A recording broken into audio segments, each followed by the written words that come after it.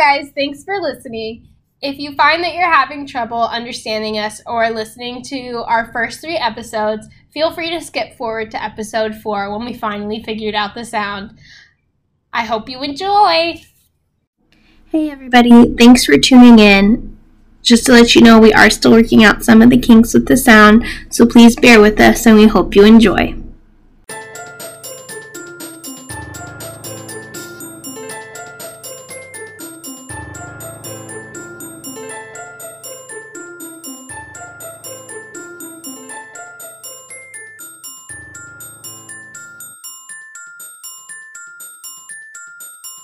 Welcome, freaks and geeks. Are you ready to get weird? I am. I don't know if I am. Shout out Deborah. I love you, and you're a great listener and a great pseudo-mom. So thank you. So my name's Rachel. I'm Danny. I'm Brigitte. And welcome to the show. This is the co-host podcast. And are we going to start it out with a quote today? Oh, sure. Yeah, we can definitely start it with a quote. I have one prepared. Ooh, good, because I don't. Here we go. Try to learn to breathe deeply. Really taste food when you eat it. And when you sleep, really try to sleep. Try as much as possible to be wholly alive with all your might. And when you laugh, laugh like hell. And when you get angry, get good and angry. Try to be alive. You will be dead soon enough. Ernest. I'm gonna cry. Wasn't that good? That was deep. I was like, remember to be alive, bitch. You just like taste food, and I was like, oh, like that quesarito I had on the way here. YOLO. I think is it okay if I shake the magic 8 ball today to see who goes first? Yeah. Let's shake the magic 8 ball. Okay. All right. Magic 8 ball. Will Danny go first today? Chances aren't good. Ooh. I'm so sorry. Magic 8 ball. Will Brigitte go first today? Answer unclear. Ask later. Rachel, I feel like this is default. Magic 8 ball. Will I go first today? Little do we know that. No! Oh my god! Magic 8 ball. Should we stop recording our podcast? Don't shake that. Consult me. No, it did not. It said consult me later. I am done. It wants to hear the podcast first. Okay. Magic 8 ball. Should Danny go first today? Prospect's good. Oh, okay. All right. You're up, bitch. Fifth time's a charm. Yeah, I was going to say. All right. So, what story do you have today? Yeah, what you got for us today? All right. So, today I'm going to tell you about the Kirkland cult and the Avery family murder. Ooh, I love a good cult story. I don't think I've ever heard this one. All right. Well, it's a doozy. Okay. So Oh my god, that's so much better. Did y'all hear our voices change? No. Oh my god. There Why you is my voice go. so deep? It was switched onto channel 2 instead of channel 1. Okay. So, our story takes place in Kirkland, Ohio. Where is Kirkland, Ohio? Besides in Ohio. Northern Ohio. Okay. Bitch, it doesn't matter where in Ohio. What matters is that it's Ohio. Kirkland. I just It's think all it's the interesting. I just think it's interesting because I just realized this. The Kirkland, like when you go to Aldi brand stuff is Kirkland. No, brand. girl, that's Costco. What the? Or Sam's. Sam's is Kirkland. Is it? Yes. There's also a store called Kirkland's. Oh. They sell nice little home goods. It's very expensive. Oh, yeah. Really? I have no idea. I wonder if there's a store called Chillicothe. I can't stand you. Maybe there's also one called Akron. Bitch, I bet.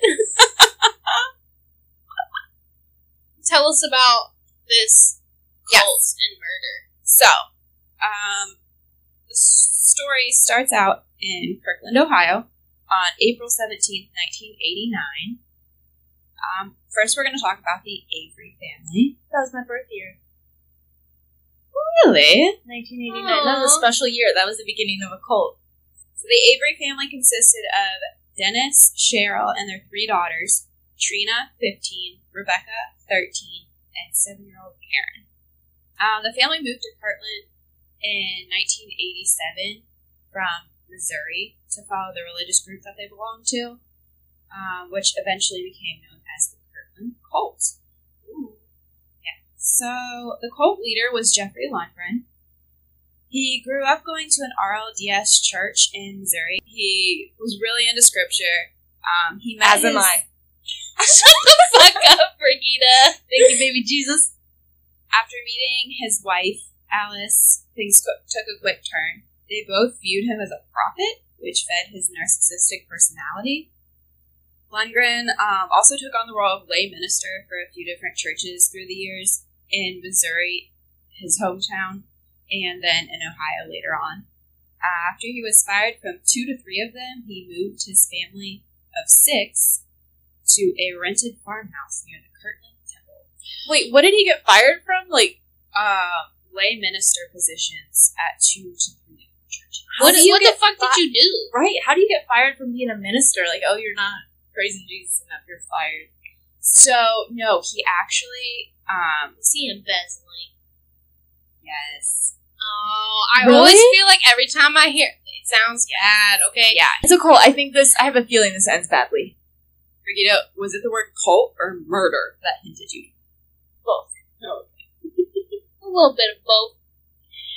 okay. So, Lundgren moved his family of 6 to a rented farmhouse near the Kirtland Temple. 7 of his followers also moved in with him. 7's a lucky number. Yeah, but not in this case. I don't think so. I think 7's unlucky. I have a thing about odd numbers. I don't like them. 7, 1, they're like my least favorite.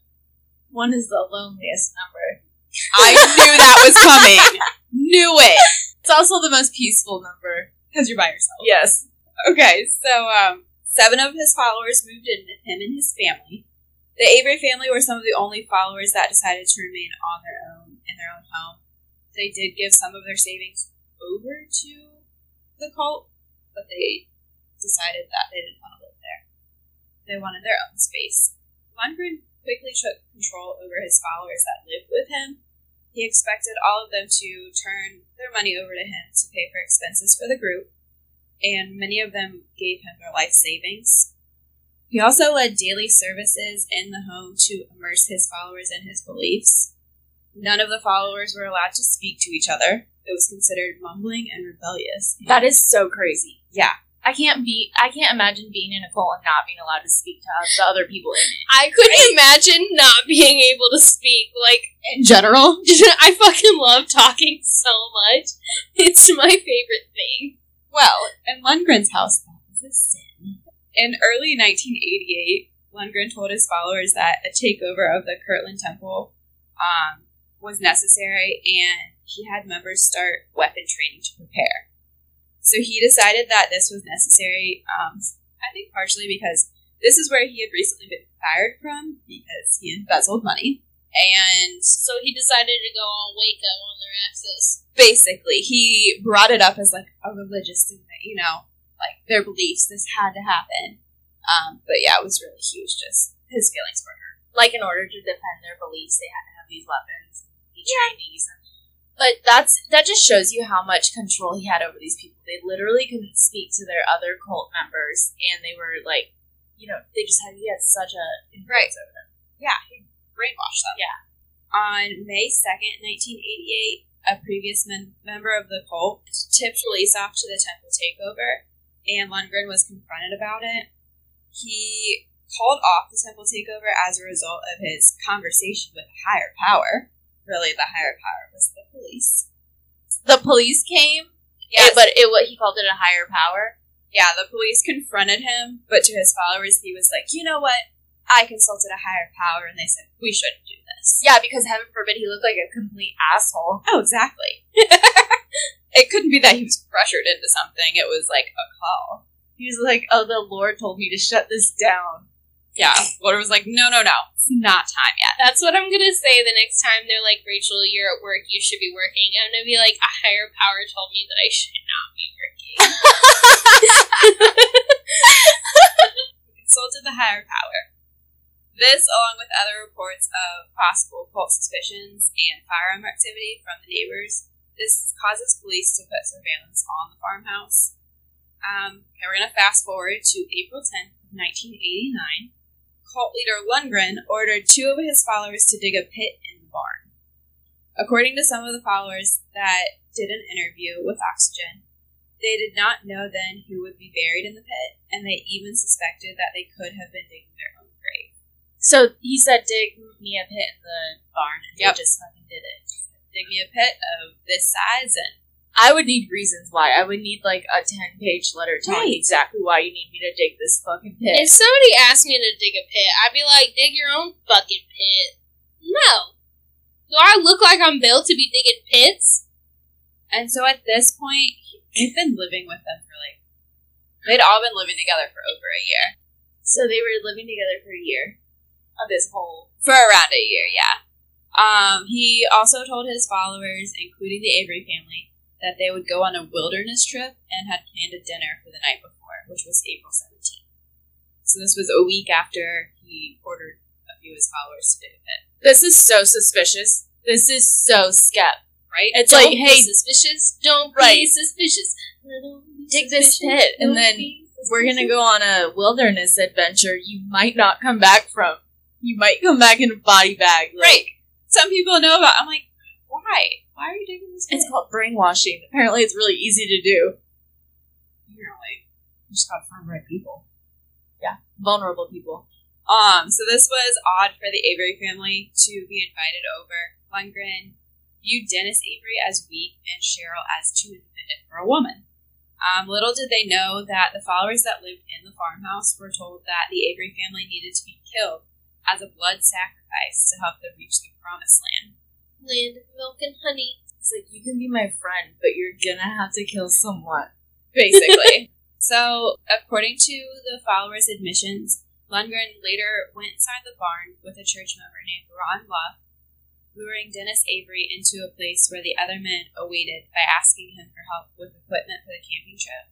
Hey, can you help us where this big pit is? We dug this big pit. Now, like, can you help us just get down in there for a second? We just need to measure it. Right. Just, step in. It's fine. Yeah, no, That'll be nothing fine. bad's gonna happen, I promise. Right. So, Luff attempted to render Avery unconscious with a stun gun, but due to a malfunction, a stun bullet struck Avery but failed to knock him out. Avery was then gagged and dragged into the place where Lundgren awaited. He was shot twice in the back, dying almost instantly. To mask the sound of the gun, a chainsaw was left running. Luff then also told Avery's wife, Cheryl, that her husband needed help.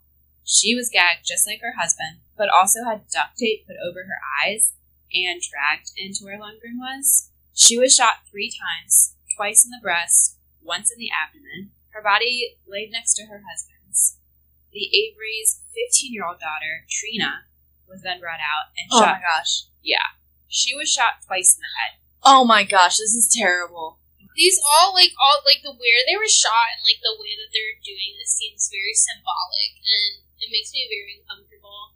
Yeah. Yeah. This is awful. This is like, oh my gosh. No. Trina was shot twice in the head. The first shot entered, but ricocheted off of her skull and missed her brain. But the second killed her instantly. Then it was 13-year-old Becky Avery who was shot twice and left to die, while 6-year-old Karen Avery was shot in the chest. No, can you? Oh my god, the children. Yeah. This is literally a doesn't- slaughterhouse. This is terrible. Right.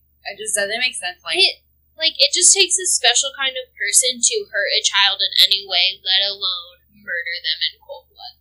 And the worst part is, I don't think you said it, but like, if they didn't have duct tape over their eyes, they had to see all of the dead family members who came before them before they died.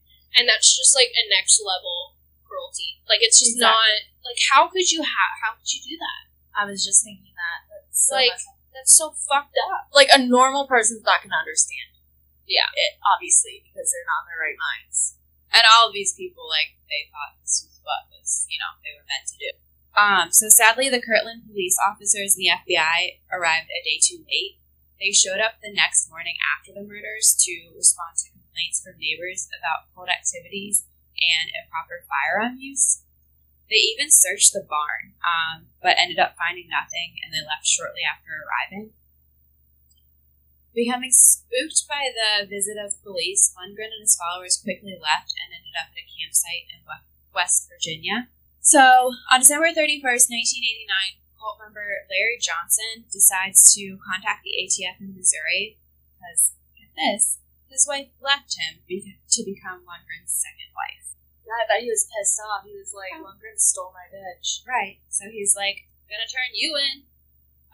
Johnson told the authorities about the murders of the Avery family and even drew them a map of the barn and the graves. The barn is searched and the bodies of the family were found on January 3rd, 1990. Oh my god, so he turned them in for everything. Like, gave them Right. all information. Yeah. Okay. He was just like, I'm gonna give you everything. And this was, sadly, 9 months after, they were actually murdered. Oh, So they were there for a while. And, like, police, basically walked over their bodies and didn't find them the day after. But luckily they were found. Like, this might be, like, an irrational fear of mine, but, like, if I'm ever murdered, I either want to be found, like, fully intact, like, within a few days of being murdered, or, like, I don't want to be found for a long time. Like, I want to be complete bones, because the thought of me being, like, half decomposed just, like, really creeps me out. Oh my god. That's why I don't want to be buried. Like, Really? yeah, no, that shit freaks me out. I literally never think of that. I don't want to be buried because it just, why would I take up more land space? Like, just cremate me into whatever, throw me into, shoot me into space, I don't care. Space dust. Yeah, dude. Good idea. We're all stardust, you know? We're all atoms. We're all made of the same shit. You know how they can take you and grow you into a tree? Yeah, that's pretty cool. That is really sweet. I would actually. There's a way that it's not really legal in the US, but like they can freeze your body with liquid nitrogen and then put you on this like shake table, and they shake you vigorously until your body turns to liquid. No. Powder, No. And then they pour you down the drain. No. Absolutely What the hell? I'm not about to not. be liquid Drano. Like, It's really cool though. you know what is kind of fucked up is thinking about the fact that what if you turn into a tree and then that tree, like, years later gets, like, cut down and turned into, like, paper towels.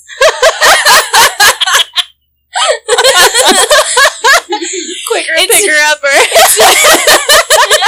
It's not the power of Bounty, it's the power of Brigida. Okay, you just ruined the whole tree thing for me. Sorry, I just thought of it. You literally had to go down that rabbit hole. The rabbit hole is under the tree. I got buried Alright, so 13 members of the Kirtland cult were tracked down and arrested shortly after finding the bodies, including Lundgren, his wife, and his oldest son. August 1990, Lundgren went on trial. Prosecutor Steve LaTourette was quoted saying, "We kept waiting for the insanity defense, but it never came." He was like, this was all me. He's so delusional. At that point, you have, like, these ideas of grandiosity that just are a complete delusion. Right. I found a quote from him. So the NBC News reported that Lundgren was unrepentant, and he told the jury, "It's not a figment of my imagination that I can in fact talk to God. I am a prophet of God. I am even more than a prophet." On August 29th, after deliberating for 2 hours, the jury found him guilty on 5 counts each of aggravated murder and kidnapping. A few weeks later, he was sentenced to death. Even more than a prophet. Yeah, what is more than a prophet? A god? Are you a god? Is that what you're saying? He thinks he's a god. I want to know what part of his brain made him, like, think things. The narcissist part. What a dick. So, in addition to Jeffrey Lundgren, his wife Alice and his son Damon would also be sentenced to life in prison on aggravated murder and kidnapping charges, as would Ronald Luft and Daniel Kraft, who were in the barn when the Averys were shot. So, Richard Brand and Greg Winship pleaded guilty and were paroled in 2010 after spending nearly 20 years behind bars. So that they're out now? They're out. Oh my god, I'm I'm so so nervous. I'm so I know. nervous. I need to know. But that kind of, I don't know. That shocked me. Insane. The fact that they only got, like, 20 years and now they're, like, out. Mhm. Like, the fact that a normal person could do something so fucked up and just go on and just I mean, I doubt they're living a normal life, but just So- in, like, society. Yeah, so they didn't actually participate in the murders. I mean, Yeah. they probably knew they Yeah. were going on. But accomplice, But they didn't- guilty by association, and Yeah. there. Comes in. Also, you never know if, like, they were in complete, like, brainwashing, and then, like, somehow, like, you know how some people just have, like, this break where they, like, wake up out of it. They're like, oh, shit, what happened? Right. Yeah. And I think that was part of the guy that turned in the whole cult. Yeah, Like, that's probably what happened to him. He Yeah. got hurt so hard that he woke Right. the fuck up. So Richard Brandt and Greg Winship pleaded guilty and were paroled in 2010 after spending nearly 20 years behind bars, as were cult members Sharon Blunchley, Susan Luff, and Deborah Olivares. Katherine Johnson, who at the end became Lundgren's second wife, she was sentenced to a year in prison after pleading guilty to obstruction of justice and was released in 1991 after serving only 7 months. Wow, that was it? Yeah. Oh my So god. she just got off scot. It doesn't make sense to me, but Right. after exhausting all appeals, Jeffrey Lundgren was executed by lethal injection on October 24th, 2006. So this murder took place in 1990, and he wasn't executed until 2006. Yeah, he killed multiple people. Wow. And then Right. he just... Which I guess part of it's kind of like good because then he sat in jail and rotted for 16 years. Like, you didn't get the easy way out right Yeah. away. In his final statement, he said, "I profess my love for God, my family, for my children, for my second wife, Kathy. I am because you are." What the hell does that mean? Well, I also found it That- funny that he mentioned his second wife, not like his wife.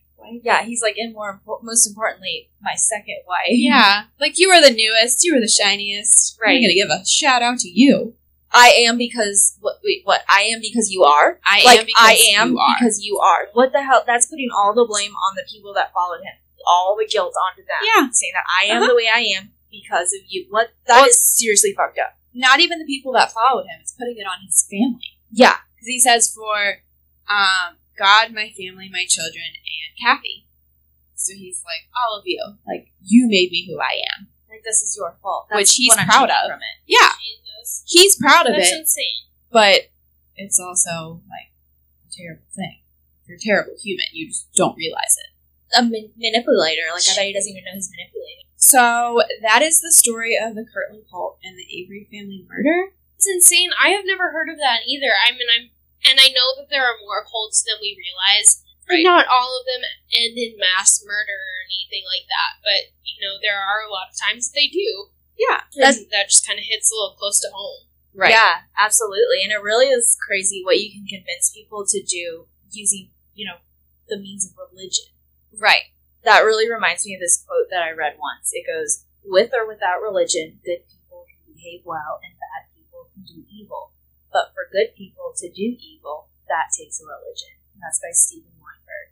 And I totally agree with that. Yeah. Like you're giving them a reason to do it. Yeah, no, you know, religion just kind of hits different because it's sort of like a series of philosophies that a person bases their entire lives on. And if you tweak it in the right way, like, you can get them to do things that are completely against their philosophies. Exactly. It's an ideology that doesn't have to make sense. Right. It does not have to make sense. And that's not saying that all religions are bad. There's there's a bad side to people that take it in the wrong direction. Religious can do absolutely amazing things. And, you know, I'm not really a religious person, but I definitely can respect the effect that religion has on people's lives and the way that they experience the world. And I think that that's really unique. Yeah, So definitely. I have a lot of respect for it. To each their own. Just maybe don't. As long as you're not hurting anyone, as long as you're, there's no reason that anybody shouldn't be able to follow their own beliefs. What's that terminology for, like, holding two cognitive dissonance, holding two Love cognitive dissonance. holding two opposing beliefs, and that's on that. That was a really good story, Danny. I didn't know about that, and I'm really glad that I got to hear about it. I'm scared that the associates might still be out here in Ohio. I know, right? Wildin'. I mean, Lord knows what they're doing out here in Ohio. All right, Danny, do you want to decide who's going to go next? Magic 8 Ball. Is Brigida gonna go next? Don't bet on it. Alright, Magic 8 Ball. Does that mean Rachel's gonna go? Process of elimination says yes. You can count on it. Oh, yay! Rachel, I'm gonna you're go up, next. Yay! Okay, Tell us a tale. Laura got a story for you guys today, and it may involve a murder. Murder, she says. Okay, so I'm going to tell you the story of the Porco family murder. I'm sorry, what was their name? Porco.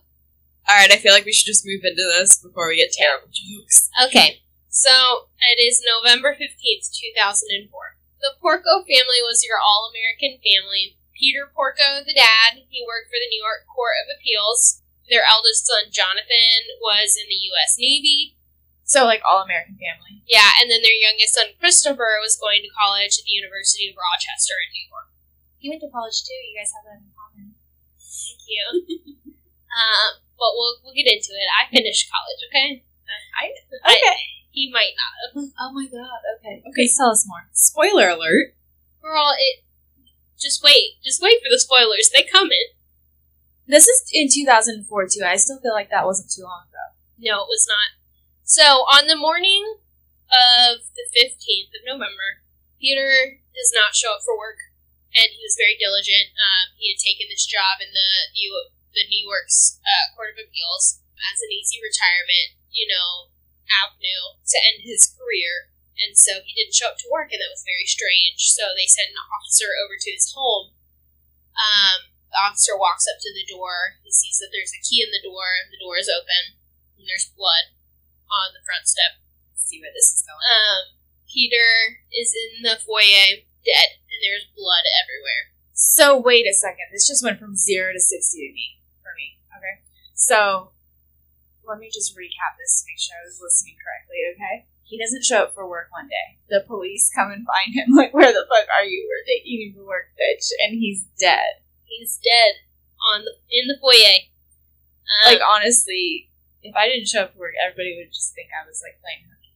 Exactly. Same. They'd be like, she's hanging out with a dog. But I mean, like... Right, she missed her dog and she had to water her plants. A lot. But I feel like after decades of working the same job, like, and being consistent, there's gonna be something weird. They're gonna be like, this isn't right if you don't show up for work. Right. So, Peter has sustained 16 axe wounds to his head and chest. Oh my god. Joan was upstairs in bed with 3 axe wounds to her head, but she was still alive.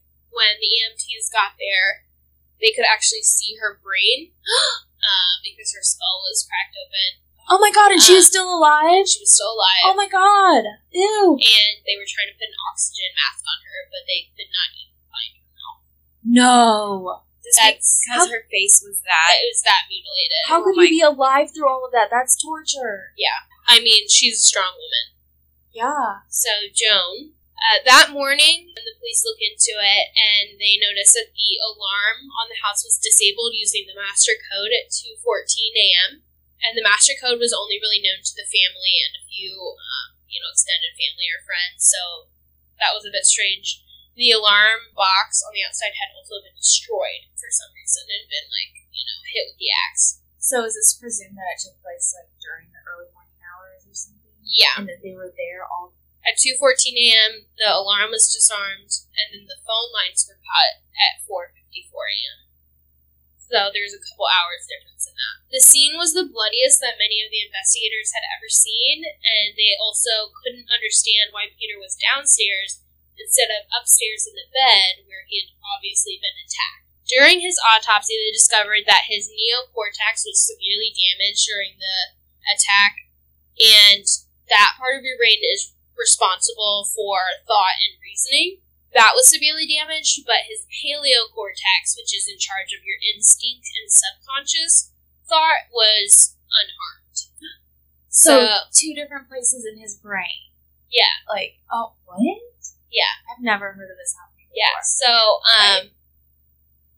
his paleocortex kicked in, which allowed him to go through the same routine that he had been going in through for decades. Wait, so he started getting ready for work. With 16 axe wounds to his face and chest.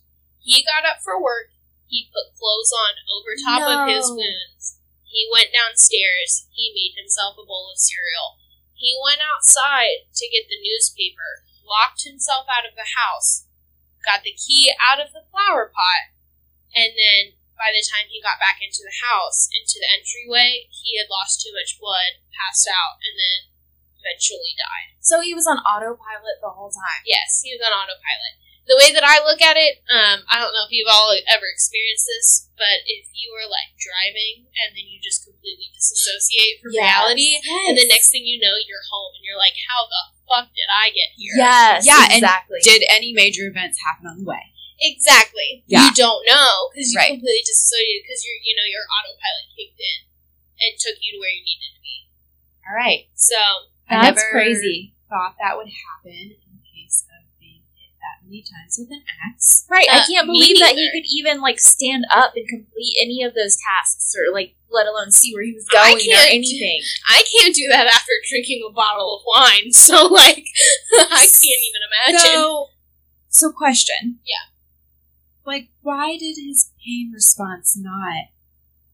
Like, why did autopilot take over pain? Because pain is something that's recognized in your conscious thought. Pain is... And that was damaged. Yeah, pain is... Okay. Pain is a... I mean, I'm not a doctor. I'm not a... You're not, Rachel? I thought a you were. scientist. Just completing college doesn't make you a doctor. No, it doesn't. Oh, okay. You have to get a doctorate for that. I'm a doctor. Pepper. I hate you. In my understanding, like, the pain is meant to kind of tell your conscious mind that something is wrong. That's what the pain does. That's what it's meant for. So it stops you from, like, killing yourself. Right. Yourself It's like a warning or something. yeah, it's a warning. Something's wrong. So, But that's a good question, because I was wondering that too. Yeah. I don't know. That just confuses my brain. Yes, exactly. I don't Okay. know how that's possible. So the EMTs are upstairs with Joan, and they ask her, they're like, do you know where you are? She nods her head up and down, yes. They were like, do you know who attacked you? And she nods her head up and down. And then they go, was it Christopher? And she nods her head up and down. Her son? Her son. And then she goes unconscious. She was in surgery for many hours, so. Right. How did they know to ask that?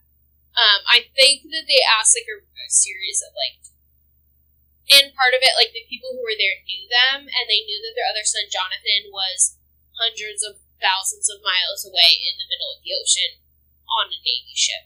Okay, so it's kind of process of elimination. Like, Yeah. Who could have been in the house? Who could have been in the house. And I feel like they always presume it's someone that you know Yeah, first.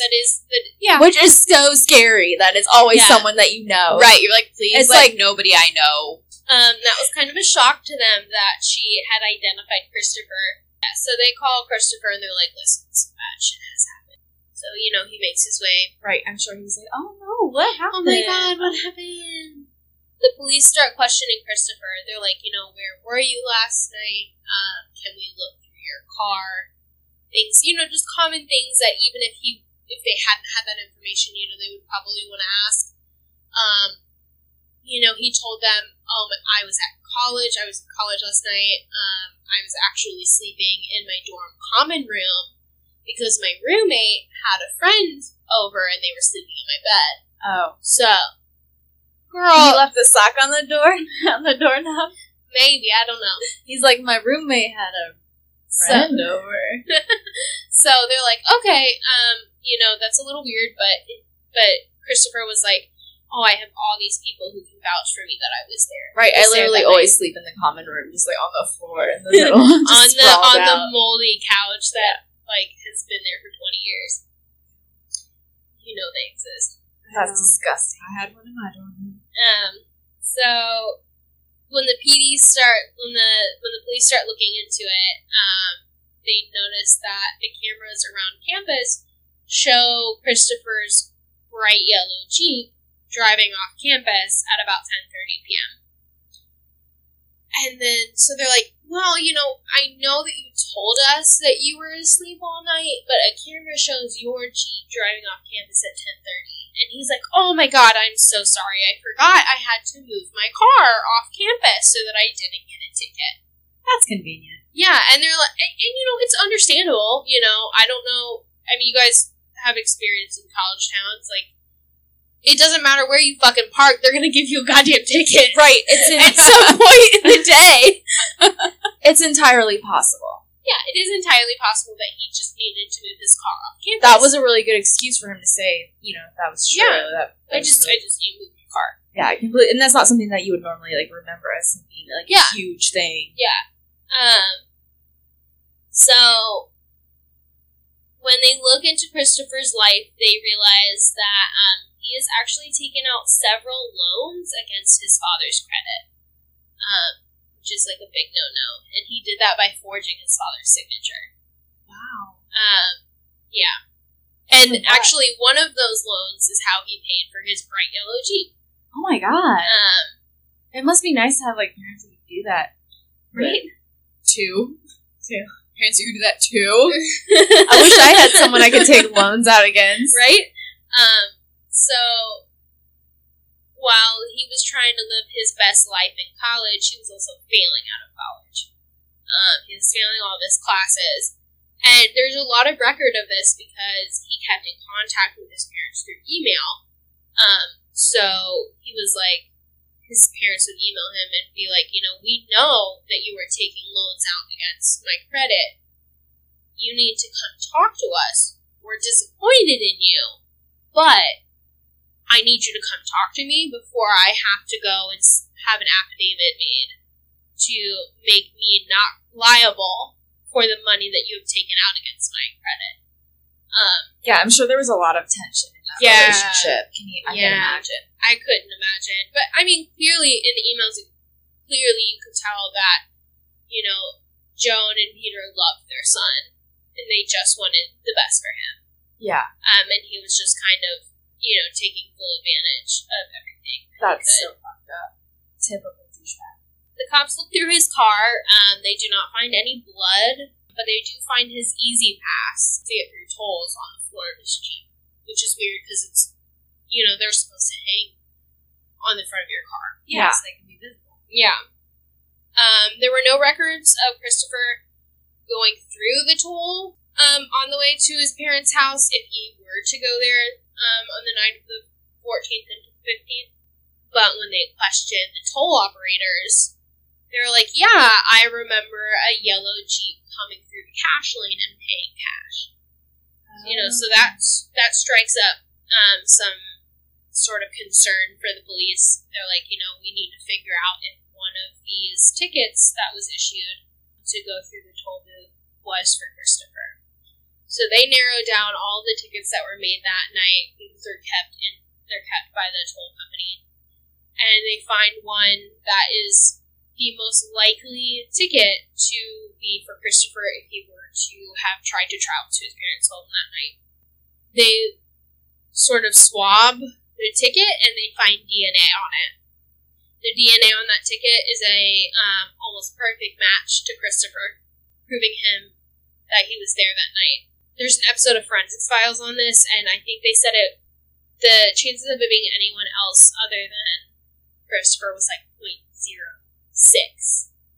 So pretty accurate. Yeah, so pretty accurate that it was Christopher. So you might need to edit this out. But why could they not just rules? So the cash lanes did not have any surveillance cameras. Interesting. Okay. Yeah. So he thought he was getting around that by not using his house. Yeah. So CCTV saw Christopher's Jeep coming back at 10:30 a.m. And they were able to confirm, actually, that it was Christopher's Jeep because when they inspected his car, they took pictures of it, and there was a mud smear on the passenger door. One of the windows was ripped, and there was a political sticker on the back bumper. And they were able to match that to the Jeep that was on the CCTV. So he didn't go back till 10:30. 10:30 a.m. So there's or sorry, not 10:30, 8:30 a.m. So 10:30 p.m. to 8:30 a.m. He was gone. Joan, his mother, was unconscious for 3 weeks. Wow. After surgeries. When she regained consciousness, she had no recollection of the attack and adamantly denied any involvement of Christopher in the attack of her husband and murder of her husband. Which is really sad. So the police started a case against Christopher. They had a lot of evidence. I mean, whoever entered the house that night or that early morning knew the master code to get in, destroyed the box, possibly thinking that would get rid of any data of what code was used, when in reality it was kind of kept on a cloud versus the actual unit inside the home. The axe that was used to attack them was taken from their garage, so whoever, attacked them had to know that there was a weapon there for them to use. And, I mean, just the timeline. The alarm was set off, or turned off at like 2:15 a.m., and then the phone lines weren't cut until almost 5 a.m. So they were there for a while. That's just so suspicious. And, I'm still shook over his mom. Yeah. So, not remembering. So, he was convicted for his father's murder and the attempted murder of his mother. And his mother stood by his side the entire time, claiming that he was innocent. And I'm sure if she honestly doesn't remember any of it, your brain basically, blocks it out for you. Right. The thought that it would be your own son is just so far-fetched. Yeah. It's just completely, absurd to her, I'm sure. Yeah. They had to do some absolutely, incredible reconstructive surgery in her face. And there's a lot of pictures of her, attending the court proceedings and things like that. One of the also, sort of details that makes him seem even more suspicious is that a few days before the attack on his parents, he actually went and talked to an accountant. So he went to an accountant to get an investment portfolio because he told the accountant that he was coming into a large sum of money from a family member. Oh my god. And there was actually, I think, a multi-million-dollar life insurance policy out on his parents. So he had been planning this possibly for a while. Yeah. Possibly to get the money. Yeah. That's what gets me is people go in and do that. And, they can go back and figure out what you did before. You're not smart. You gotta do this shit like you didn't know was coming. Exactly. If you're gonna do it, you gotta do it right. Don't do it half-assed. Play stupid, because you're stupid. You're always stupid. You're always gonna be more stupid than the people who are investigating you. Right. And it's not a matter of, your intelligence. It's a matter of proximity to the crime that you're committing, because there's gonna be things that you don't realize that you're overlooking. Right. Absolutely. There's so many different things that can connect you to something. Yeah. So, I wonder what kind of, mental break he had to have to even, consider this. Yeah. I mean, he's still in prison. Christopher Warco is still in prison as of right now in New York. What was his sentence? I think it was 25 years to life. Because, he was found guilty of murder. I couldn't even imagine, being well, the answer to this problem is to kill my parents. Right. He's it wasn't me. There was a lot of, sort of speculation because I think it was Joan or Peter's brother was, had connections to, the mafia or something. Okay. And he was known as, the fireman. And, they thought it was retaliation. That Peter's murder was retaliation for something that he had done. And, it just doesn't fit. It just doesn't fit right. You know, how would a random person know the code to get into their house? How would they know their routine? There's a lot of loopholes. And, still at the same time, why can Christopher not account for, 10 hours I wonder, that he was missing? I wonder what his brother thought about this. I can only imagine, like, I'm sure you'd be silent on it. Something like Yeah. that happening to your family. I don't know. Like, it's just, And it's the just mother, a lot. yeah, the mother still swears up and down it wasn't him. Yeah. But I'm sure when they were questioning her, when they first found her, she was just completely traumatic, or traumatized. Right. Like, So your brain can only, like, handle so much at one time for so long before Yeah. it shuts down. I feel like it's also the fact that she said in that moment when they asked her if it was him, and she nodded yes. Like, she knew what she was doing. And that wasn't the only question they asked. Right. Yeah. And I'm aware that, like, you know, when you have a traumatic brain injury, that, you know, some wires can get crossed, but, you know, they were like, do you know who you are? Do you know, like, who attacked you? You know, those are specific questions. Right. So I don't know, but yeah, that's the story of, I've definitely never heard of that one before, Yeah. and it kind of gives me vibes of what's the girl that killed her family with an axe? Yes! Lizzie Borden. Lizzie Borden. Lizzie It gives- Borden took an axe. She gave her father 40 whacks. When she'd seen what she had done, she gave her mother 41. Oh my gosh. Yeah. It gives me Yeah. Lizzie Borden vibes because, okay, full disclosure, she's She's dead now. It's fine. well, She's no, dead? I just, Yeah, girl, that was a long time ago. Oh my god, Yeah. I barely remember the It details was in the of that. 1800s. but like, that was probably one of the first cases that I was like, I'm so interested because it's so insane. Yeah. And yeah, that just brought me back to it. Lizzie Borden's case, yeah, it gets me. That her house is haunted now. She killed her whole family? No, she killed her parents. Well, it was her mother and or her father and her stepmother. But like, yeah, the house you can still, I'm sure you can see. Yeah, you can still go in there. tours It's a in. museum, yeah. Really? Oh, no, they turned it into a bed and breakfast. It's a bed and breakfast Oh now. my god, That's I would right. never go Yeah. You can sleep in the room where her Yeah. parents were murdered. there. No! Where her stepmom was murdered, yeah. Why is that such like a thrill for us? I don't know, but I would do it. Like, we're so fascinated by things we don't understand. Just like I would go to the Ohio Penitentiary? Penitentiary, yeah. I want to Oh. go there. Oh my god, we should go.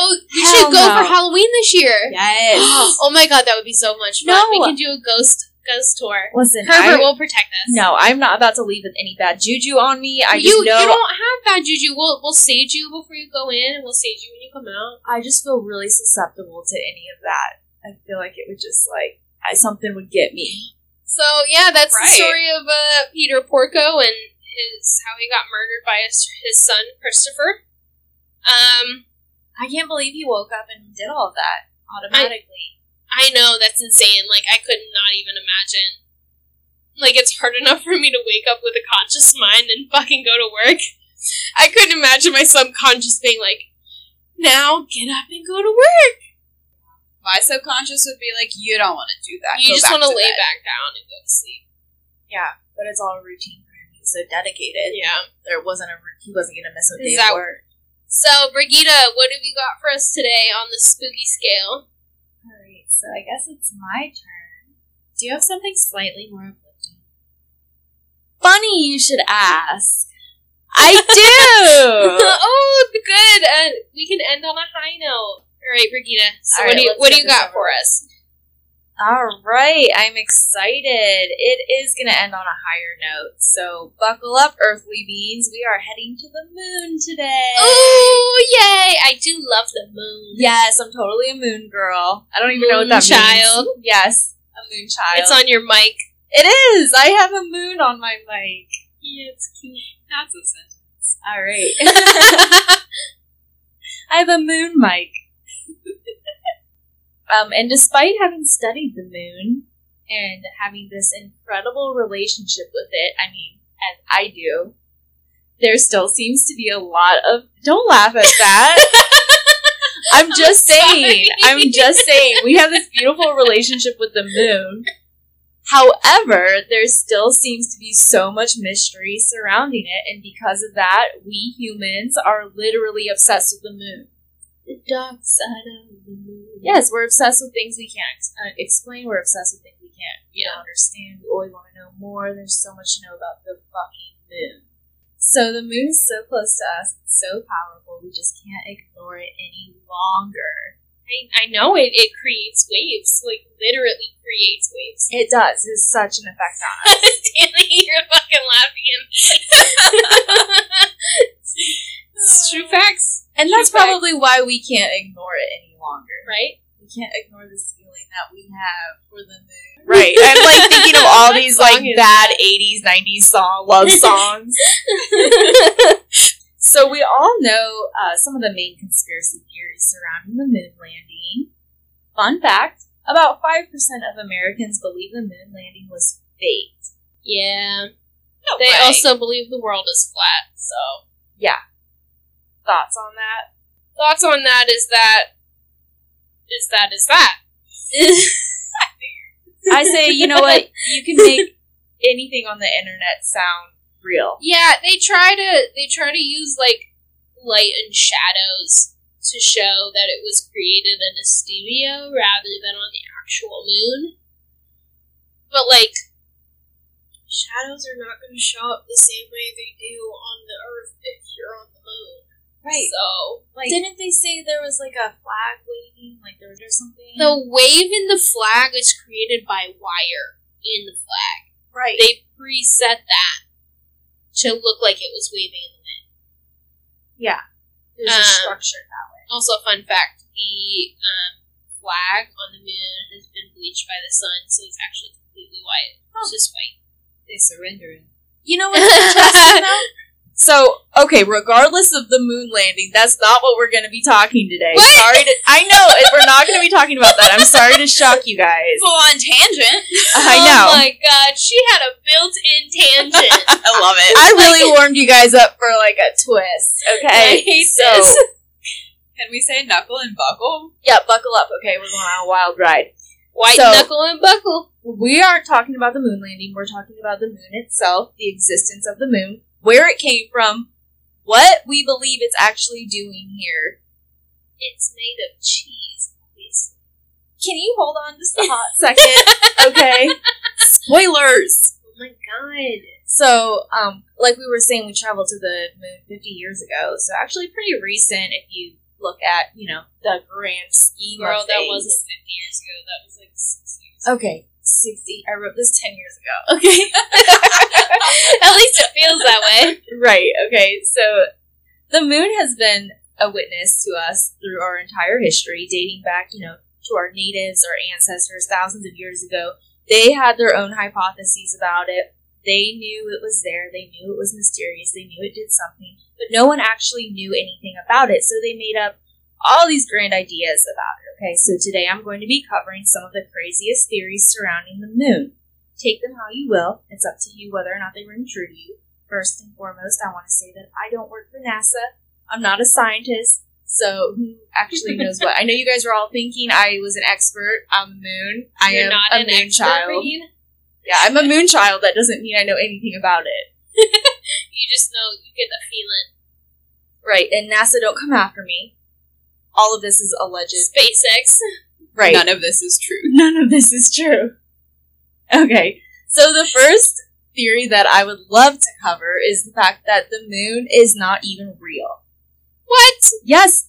I see the man on the moon all the time. What are you talking No, about? listen to this. It's actually an alien space station used to monitor our planet, such like an alien Death Star. What the fuck? Right, like the Death Star Stop from Star it. Wars. Like, you just Stop. imagine it up there, like, What are they gonna do with it? What's the point? What are they Well- watching us? well, a man named Scott C. Waring. I don't trust men named Scott. Well, Mr. Scott claimed to have found photos that proved there were aliens on the moon, but that NASA deleted them. He also claims that the surface of the moon is covered to make it look like a planet, but that it opens up to allow spaceships to enter. He also claims that there is an alien city on the dark side of the moon because he analyzed a picture of a crater on the far side of the moon and said that it looked like it had structures on it that were possibly millions, hundreds of millions years old. A picture from when? I mean, how... Come on. Right. Listen, okay, if you want to say that it looked like a structure that was hundreds of millions of years old, you mean it looked like crumbling rock. Exactly. Which is what's on the moon. How do you know what an alien structure looked like. From hundreds of millions of years ago. Were you alive? Were you alive, Scott? So yeah, I don't even know how he thought he saw what he saw. I mean, I'm the type of person where I have to see something with my own eyes to believe it. But I physically have to see for myself to believe something that wild. NASA discredits the whole theory, and they say that it has something to do with the phenomenon that allows you to see, like, Jesus on a piece of toast or something. It's basically like taking something and, like, pulling a meaning from it. Like, seeing some kind of shape. Seeing what you want to see. Yeah, oh my gosh, like those ink blots that they do and stuff. Those are so fun. Those are fun? I like those. Those are scary. I think they're scary too. Those. I think we live completely different childhoods. Okay. I mean, what are those called? You're like, those are so fun. I'm like, I'm terrified of what I'll see. I'll be like, I see an alligator and it's coming for me. Wait, do you guys also hate, like, the color test things? It's like all the little colored dots, and it's like, what number do you see inside of it? Oh no, I don't. Those don't bother me. It's like when you look at the clouds and you find images in the clouds. It is. Oh, that's so exciting. Although that's way more relaxing.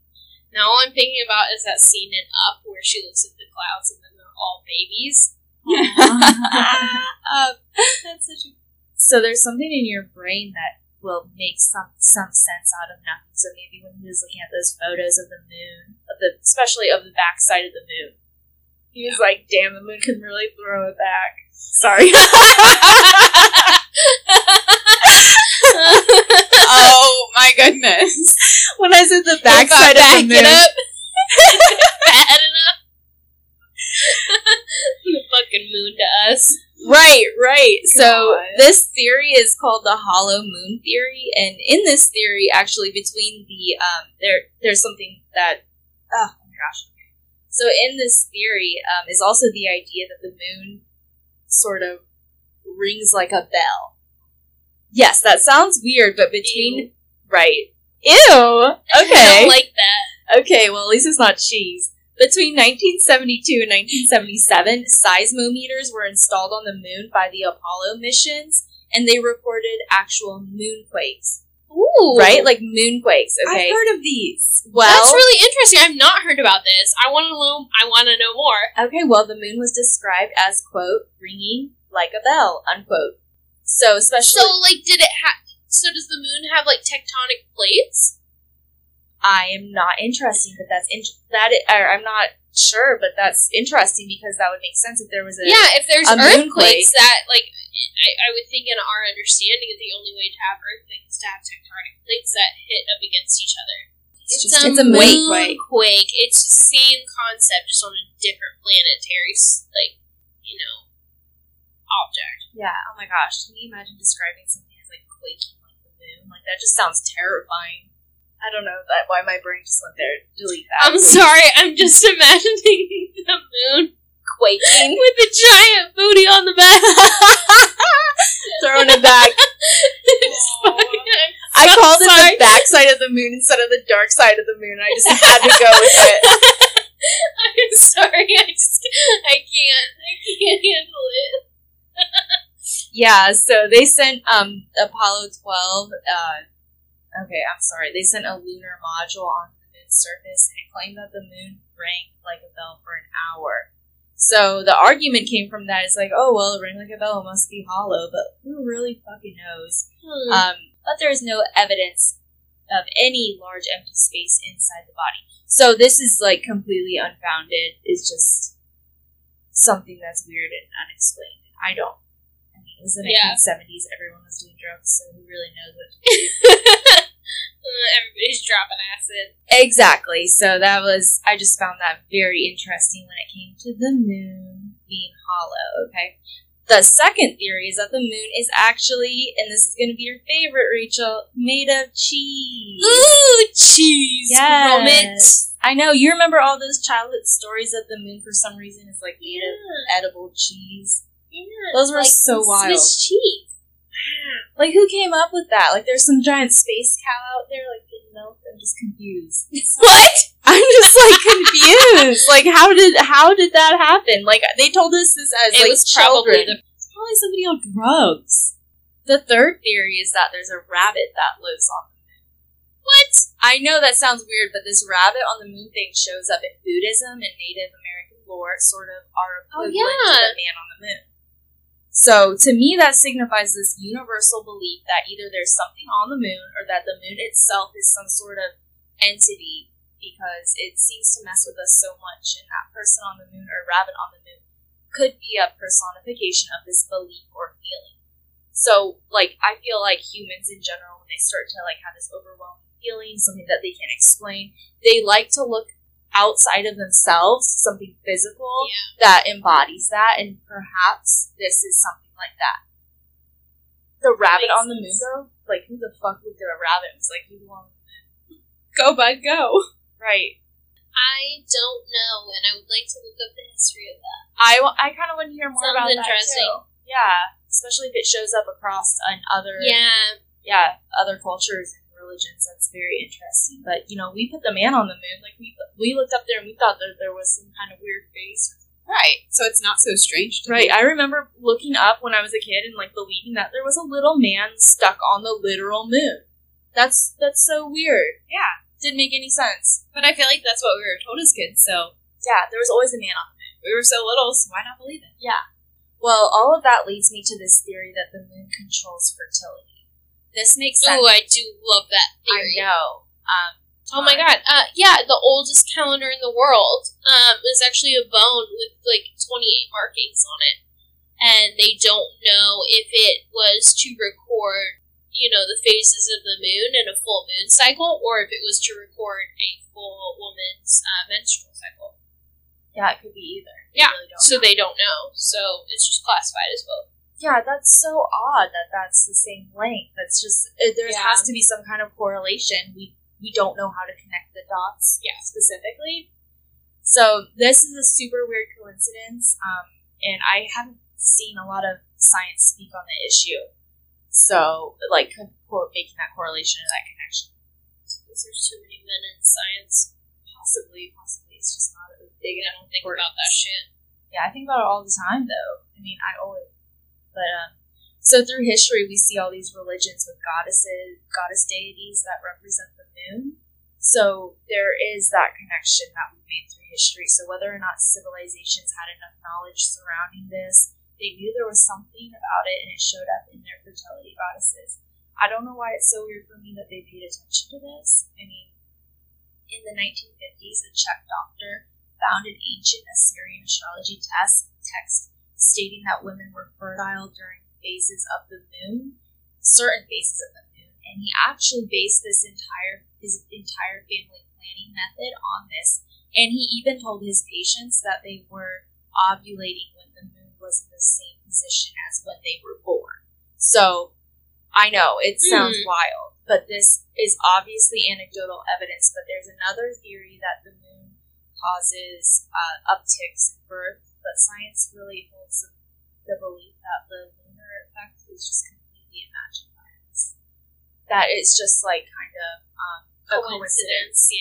Yeah, but I don't know. I mean, there's so many things that, you know, science has explained, you know, sort of, you know, the way that the moon creates waves in the ocean and things like that. Like, is it really that wild to stretch that and say that there's some sort of effect that it has on our bodies? Like, if it can create that powerful of an effect on the ocean, who's to say it's not having some sort of effect on our bodies? right. I feel like that to me is the most Yeah. given us. Yeah. Have we talked about the, like, gravity?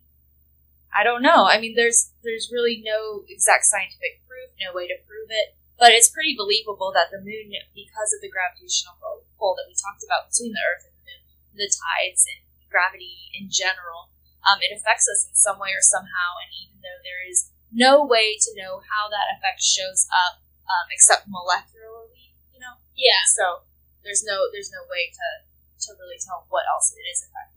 Possibly, you know, psych. I don't know. Maybe this is one of those things that, you know, we're speculating on now, and, you know, 30 years from now, you know, scientists are going to be like, well, obviously it's this. Like, how could we not have seen it? You know, the Right. Earth was clearly understood as being flat until someone was like, no, it's round. Right, we might So- just be missing a key. Yeah. point or something. A key point that, you know, makes everything come together. Which leads me to my fifth theory, and this is based on the strangest fact. We do not know where the moon came from. So in the 1600s, Galileo showed that the moon had a landscape similar to the Earth with like mountains and plains. So that started the first belief that the Earth and the moon were somehow formed together. Interesting. Fast forward to the 1800s, and Charles Darwin's son suggested that when the Earth was really young, it spun faster than it did now, and basically a chunk flew off and formed the moon. Okay. Right? I know. Okay, so I'm sorry. I'm just imagining one of those, like, merry-go-round toys that they used to have on playgrounds back in the day, and they don't have anymore because they're super dangerous. But, like, I'm just imagining, like, a bunch of kids on it, and it's spinning too fast, and one of the kids flies off into Happened the every mulch. damn time. Yeah, that's all I can think about. exactly, that's what I'm imagining too. It just Also, sounds so funny to me. like, if a piece flew off and formed the moon, did the Earth just suddenly slow down its rotation? Because we only got one moon. I also am aware of the theory that, you know, a long time ago, the Earth was hit by a meteor, that it caused a chunk, as well as part of the meteor, to sort of fall into orbit. And then that, you know, sort of gravity, it created its own gravity, which turned it into a sphere, and it just continued to stay in. Yeah, that's really interesting. But I'm not an astrophysicist. You're not? I thought you were. I'm a mediocre social scientist. I'm having this conversation with the wrong fucking person. Yeah, you are. So, in this theory from Mr. Darwin, not only did the moon fly off from us, but it caused a huge scar which formed the Pacific Ocean. But after World War II, a chemist proposed that instead, the moon came from another galaxy and was pulled in by Earth's gravity. So technically, we just don't have an idea where the moon came from. This theory is backed up by the fact that the moon always faces us with the same side, and that can happen when objects get captured. You know, So maybe we stole it. Maybe we stole someone's hoe. It was the moon. I just, like, I get the fascination with the moon, but, like, are we applying these same theories to all the other planets that have moons? Yes. Okay, I see because that. I'm like, yeah, it's our moon, but that doesn't make it special Right. from other moons. Right, Like, exactly. There are Exactly. more moons than just ours. The only thing that makes the moon special to us is the fact that it's ours. Exactly. That's so interesting, Well, yeah. because I literally thought that same sentence I'm before. like, But that's why we find it interesting. yes. Because it's ours. It's ours. We don't care about everybody else. It's like parents who are like, little Jimmy is just the smartest and cutest boy I've literally ever seen. And you're like, your boy Jimmy is eating fucking dirt. Yeah. Like, Or your kid looks like a Brigida. troll. Or like Brigida. the people with the bumper stickers on the back of their car, like my kid is an honor roll student. I'm like, listen, no one gives a fuck. Like, no one gives a fuck. Yeah. 90% of kids are honor roll students. Shut up. Right, okay, good job. You turned in his homework. You probably did it too. You stayed up till 2 a.m. to do his project. Yeah. they love their kids. I mean, True. So maybe we captured it from another, maybe we pulled it in from another galaxy. Who knows? Some scientists believe that in order for that to be true, though, the capturing of the moon would have to have had its orbit disrupted so much that they probably would have hit each other in the end. So, I don't know, possibly Earth's atmosphere at one point could have been so thick with two C's. Thick, you know what I'm saying, that it could have acted like a giant airbag, which could have slowed it down, but overall, all of these ideas seem really unlikely with the way that we think of things. So it's just kind of wild, kind of out there. Who really knows? There's so much possible out there, and there are so many things that we don't actually have answers for, that some things are even beyond our own imaginations. I mean, when I think of all these things that ended up being true, that we could have never even dreamed of ourselves, such as, 2020. But I digress. You ain't kidding there. Right, so, all these things, all these conspiracies and things that just kind of piece together years later come out to be true. So who knows, maybe we did pull it in from another galaxy, and I don't really know. There's still a lot that we don't know about the moon with surface samples and the mathematics of its orbit and size and things, but no matter what we do know, it just never seems to be enough, and that's why people have always been and still continue to be so curious about the moon, the stars, and our overall place in the universe. We want to know why we're here. We want to know where we're headed towards. We want to know our history. It's what makes us human. One of the fun facts we do know is that based off lunar rock samples, that the moon is almost chemically identical to that of Earth. And that is that on that. Fascinating. Interesting. Yeah, so I can't believe that it's almost chemically identical to us. So it fits with the idea that, it's broken off from something, from part of the Earth. Yeah. In one way or another. So. There's some kind of connection, and we just haven't figured it out yet. Yeah. That's really interesting. I've never really thought about the moon that much. No, but I love all the theories. Speaking of the moon, let's send our podcast out today with a tarot card reading. Ooh, a little good juju, and let's see what the universe has to tell us. Yeah. So, let's put some good vibes in these cards. Remember that these cards are neither good nor bad. We take what we need from them. Yes. The Hermit. Ooh, I do love this card. So we have the Upright Hermit. Oh my god, it's my sign. The Hermit is in Virgo. That's the planet. Oh. It's cool. Yes, I am a hermit, for those of you who don't know. It may seem like I'm not, but really I just stay at home and water my plants. They call it by your name. So this card symbolizes soul searching, reflection, and truth.